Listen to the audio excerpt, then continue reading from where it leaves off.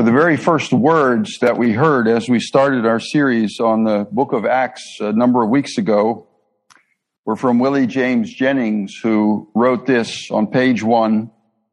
The book of Acts speaks of revolution. Unless this book of Acts upends our lives, we're either not understanding its message, or we're not willing to follow its message, or the Lord who gave it. It's my hope and prayer that the studying of this book, and for many of us it's a familiar book, will actually change us in some way, because the old story is over. The new story is here. How are we going to live it out? Fundamental worldview paradigms must change. Nationalism of every kind must die, and a new community of Jesus followers is being formed. And now we're moving into chapters 10 and 11 of the book of Acts. The story, again, if you're familiar with the book, the story of Cornelius, the Roman centurion, and his meeting with Peter and meeting with the gospel. And Jennings writes this about this particular, this story. Here, for the first time, we, the Gentiles, fully appear, no longer hinted or suggested or glanced or insinuated. God's guiding hand is not the new thing here. His hand is always guiding. But now God reveals the immeasurable size of those hands. They reach out to capture the lives of the Gentiles, and they reach deeply into our hopes and our prayers. So I'd like to ask you to, if you have a Bible, to open to Acts 11. Otherwise, the text will appear on the screen. The story of Peter and Cornelius appears, as I just mentioned, in Acts 10 and 11. Acts 10 is quite long. It's somewhere around almost 50 verses. It's just too long to read that whole story. But Luke does us all a favor by summarizing the whole story in Acts chapter 11, the first 18 verses. So that's what I'm going to read to you. And this is, again, after Peter has come back from meeting with Cornelius. Now the apostles and the brothers who were throughout Judea heard that the Gentiles also had received the word of God. So when Peter went up to Jerusalem, the circumcision party criticized him, saying, "You went to uncircumcised men and ate with them." But Peter began and explained it to them in order. "I was in the city of Joppa praying, and in a trance I saw a vision, something like a great sheet descending, being let down from heaven by its four corners, and it came down to me. Looking at it closely, I observed animals and beasts of prey and reptiles and birds of the air. And I heard a voice saying to me, 'Rise, Peter, kill and eat.' But I said, 'By no means, Lord, for nothing common or unclean has ever entered my mouth.' But the voice answered a second time from heaven, 'What God has made clean, do not call common.' This happened 3 times. And all was drawn up again into heaven. And behold, at the very moment, 3 men arrived at the house in which we were, sent to me from Caesarea. And the Spirit told me to go with them, making no distinction. These 6 brothers also accompanied me, and we entered the man's house. And he told us how he had seen the angel stand in his house and say, 'Send to Joppa and bring Simon, who is called Peter. He will declare to you a message by which you will be saved, you and all your household.' As I began to speak, the Holy Spirit fell on them just as on us at the beginning. And I remembered the word of the Lord, how he said, 'John baptized with water, but you will be baptized with the Holy Spirit.' If then God gave the same gift to them as he gave to us when we believed in the Lord Jesus Christ, who was I that I could stand in God's way?" When they heard these things, they fell silent. And they glorified God, saying, "Then to the Gentiles also God has granted repentance that leads to life." We're reading, of course, through the book of Acts, which is the story of this early community of Jesus followers after Jesus rose from the dead ascended into heaven and left his people behind. And we've seen the developments as the church has undergone persecution and as it's begun a little bit of spread out into Samaria and to other places. And now there's the story of Cornelius where Peter makes this bold move under leading of the Holy Spirit into the home of this Roman centurion, this Gentile, this person that Jews wouldn't eat with. And the church in Jerusalem, the Jesus followers in Jerusalem, heard that the Gentiles had received the word of God, and they were mad. I mean, it's just unbelievable, right? It's just unbelievable. They criticized Peter. You went with uncircumcised men and you ate with them. So they had two problems. The men were uncircumcised and you ate with them. Jennings puts it this way: why do you share intimate space with the uncircumcised? Why do you share intimate space with those others? And Peter stands up and he explains to them in order. And again, I quote Jennings, this is an impossible assignment for Peter because he must explain the inexplicable. Peter must lay his body across the line between circumcised and uncircumcised and give witness to its transformation into a bridge. This line becomes a bridge. And the only argument Peter could give with Jewish eyes, kinship eyes bearing down on him was no argument at all. It was simply experience. I don't know if you noticed this, but Peter doesn't do any theologizing here. He doesn't say, well, back in the Torah or back in the prophets or back in the Psalms, God says this and that's why I did this and that. He does only one thing. He tells what happened. He tells that he was praying on this rooftop in Joppa, and his vision of a sheet with animals and beasts of prey and birds of the air came down. And then he hears a voice, and the voice says, Peter, rise and eat. Peter says, I can't. I'm a Jew. We've been told for centuries that there are certain things you can eat and certain things you can't eat. There are certain things that are clean and certain clean things that are common. I can't do it. Never, never, never, ever has anything common or unclean entered my mouth. I'm a pure man. How can you ask me to ruin my life? This is paradigm shifting stuff that's happening here. And God says, what God has made clean, do not call common. The Jesus followers in Jerusalem, including Peter, thought in a binary way. There was Jew, there was Gentile. There was clean, there was unclean. There was outside, there was inside.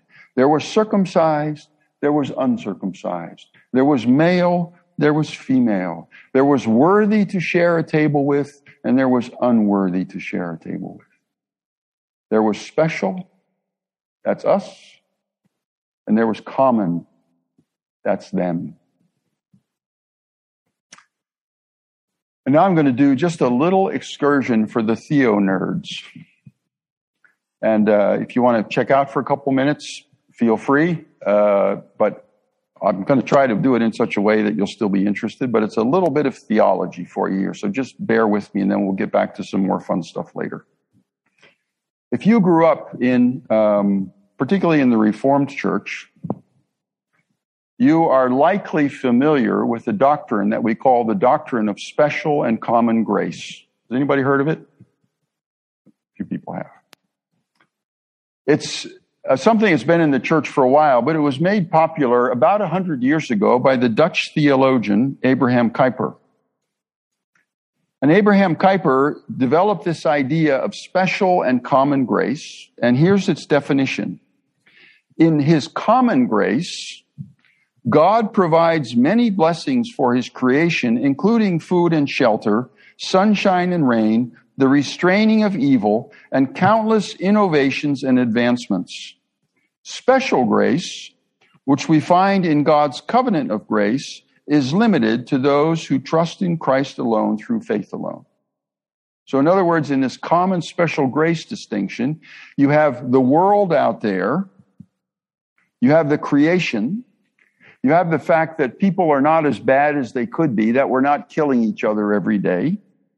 You have this knowledge of right and wrong, and you have the scientific and technological developments, and God is involved in that, but that's called common grace. And then the grace that forgives, the grace that brings people into salvation, the grace that comes through Jesus is this special grace. And so you have this distinction between the two. Another Dutch theologian, Louis Berkhoff, who lived a few years after Kuyper, put it this way: it should be understood, however, that Reformed theology does not regard the doctrine of common grace as a part of soteriology, and soteriology is an expensive word for the doctrine of salvation. So this Dutch theologian Berkhoff separates common grace from the doctrine of salvation, separates it from Christ. And I want to place a little objection to that.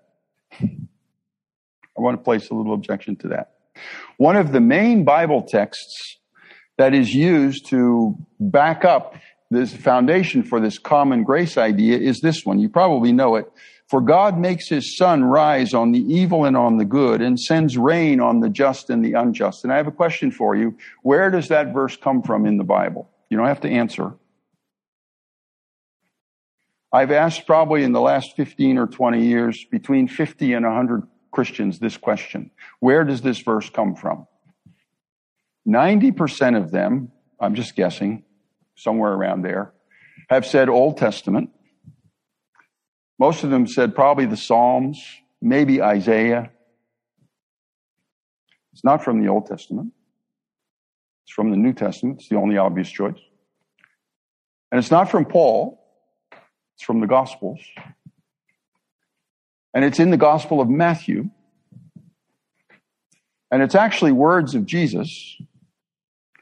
And it's words of Jesus in the Sermon on the Mount. And let me place these words in context. Jesus says, "You have heard that it was said, 'You shall love your neighbor and hate your enemy.' But I say to you, love your enemies and pray for those who persecute you, so that you may be sons of your Father who is in heaven. For he makes his sun rise upon the evil and on the good, and sends rain on the just and the unjust." Jesus is saying, you've heard, love your neighbor, hate your enemy. But I'm telling you something totally different. There's some special grace going on here. I want you to love your enemy. And if you do that, you'll become sons of the Father, which is also special grace brought about because of Jesus' work. And how do you know that God's going to do this? Because he sends his rain and he sends his sun. It's directly connected to special grace. See that?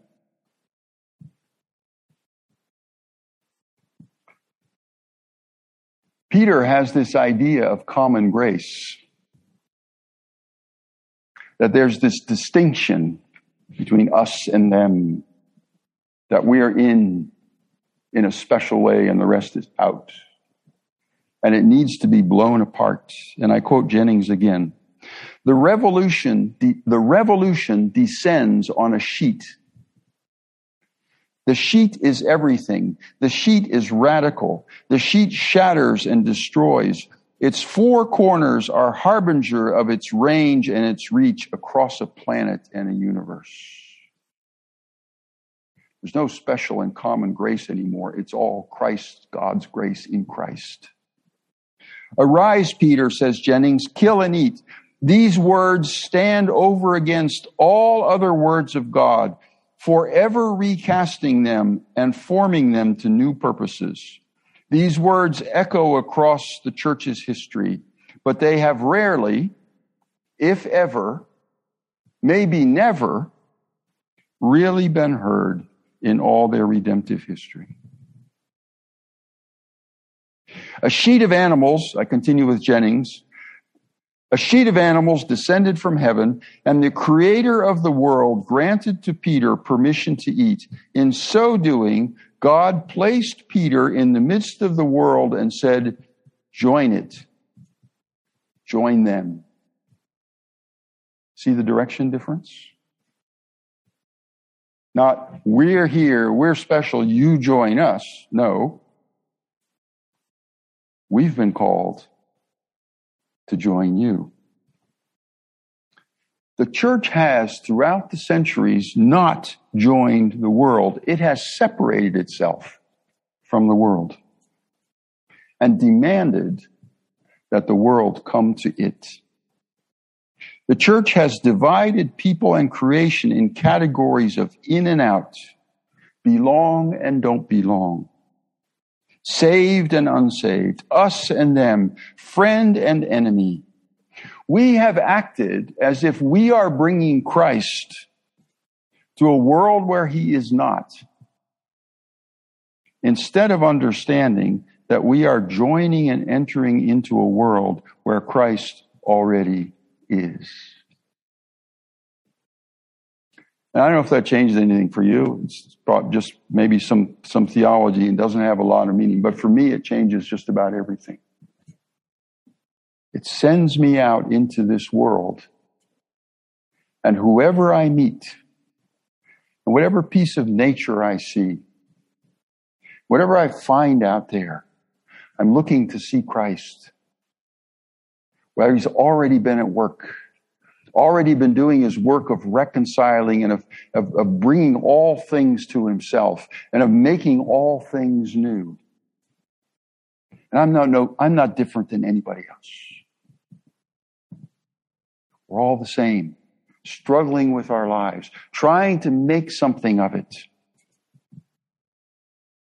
And Christ is in there, usually silent and usually in the background and not readily visible, but still there, working to reconcile and bring new life and new creation to everything and everyone. Peter goes on to tell his story. He went to Cornelius' house. He went in there. He told the message about God, who shows no partiality, and about Jesus, who is Lord of all, who went around doing good and healing all who were oppressed by the devil. Who isn't oppressed by the devil? He heals all of them. And he was put to death by the Jews by crucifixion. But God raised him. We are witnesses of that, says Peter. And everyone who believes on him will receive forgiveness of sins through his name. And then Peter tells about how the Holy Spirit fell on Cornelius and his family. And then Peter says, I remembered the word of the Lord. John baptized with water, but you will be baptized with the Holy Spirit. If then God gave the same gift to them as he gave to us when we believed in the Lord Jesus Christ. See the experience here? I saw it happen. And if God did it for them, who was I to stand in his way? Who was I to keep that line there instead of turning it into a bridge? Then I don't know if you remember what happened next. You probably don't, because it's just a couple little words. They fell silent. I have no idea how long that silence lasted. Can you imagine? A church meeting where they fell silent. The impact of what had happened and of what Peter said was so great that they fell silent. And I'm certain, I'm reading into it, of course, but I am certain that in that silence was a deep repentance, a deep change of mind, a deep change of heart. We have been treating as common what God has made special. And now everything needs to change.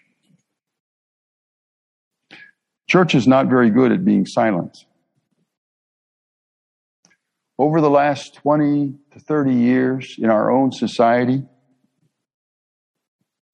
the racism, the militarism, the materialism, the sexual and other kinds of abuse that the church has been involved in has been revealed and has been called out.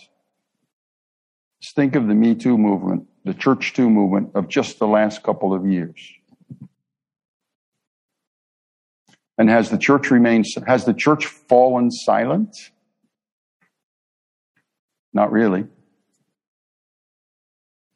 The church has screamed harder and harder, has stoked up the culture wars, protesting loudly, saying, how dare you call us racist? How dare you interfere with our mission by pointing out abuse? How dare you suggest that we're violent people? How dare you? How dare you cancel us? How dare you set us on the side? And the screaming has become louder and louder.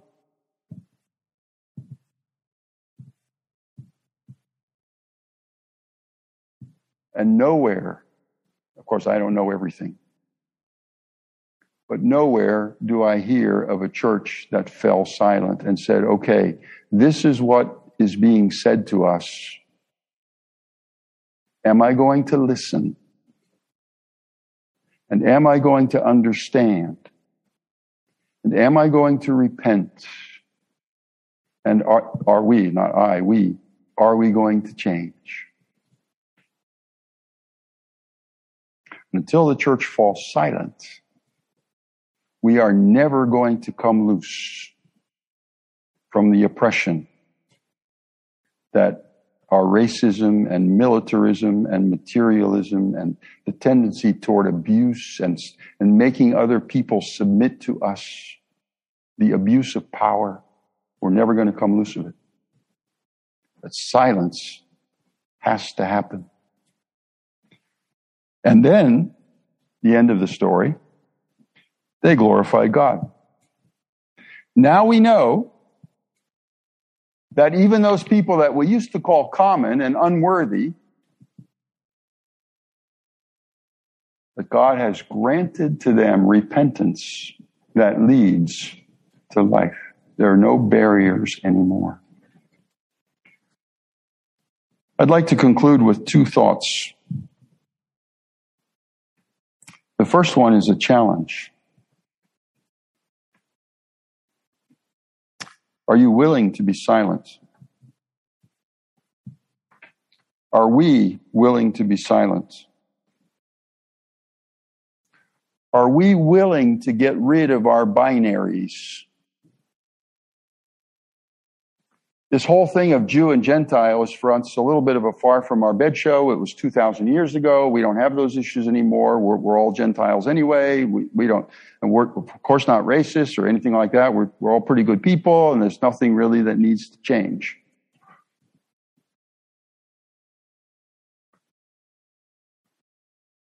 But I don't believe that's true. Things need to change, especially in the church. One of the things that needs to happen is we need to get rid of this common special binary. The lines drawn between genders, between ethnicities, between colors, between education levels, between religiosities, between creeds, between groups. Do you fit in or don't you? The judgment that looks at another group of people and says they're not succeeding in our society because they're not working hard enough. I heard this yesterday from someone. I heard it literally from lips to my ear. If they would just work a little harder and put themselves to it, they would make it. Are you willing to join the world instead of demanding that the world join us? Are you willing to see Christ in the other, even if he or she doesn't look like you? And if you don't work intentionally on this, it won't happen. Peter had been with Jesus for 3 years. I don't know if he'd witnessed the crucifixion, but he was pretty close to it. Then he had seen Jesus after the resurrection, was with Jesus for 40 days. He had heard the Great Commission given by Jesus. He'd seen Jesus ascended into heaven. He was one of the ones on whom the Holy Spirit fell with the tongues of flame. And he still didn't get it. He still needed a sheep. If you think that by sitting on your couch and binging on Netflix, you're going to get this, you ain't. It's not going to happen till something happens.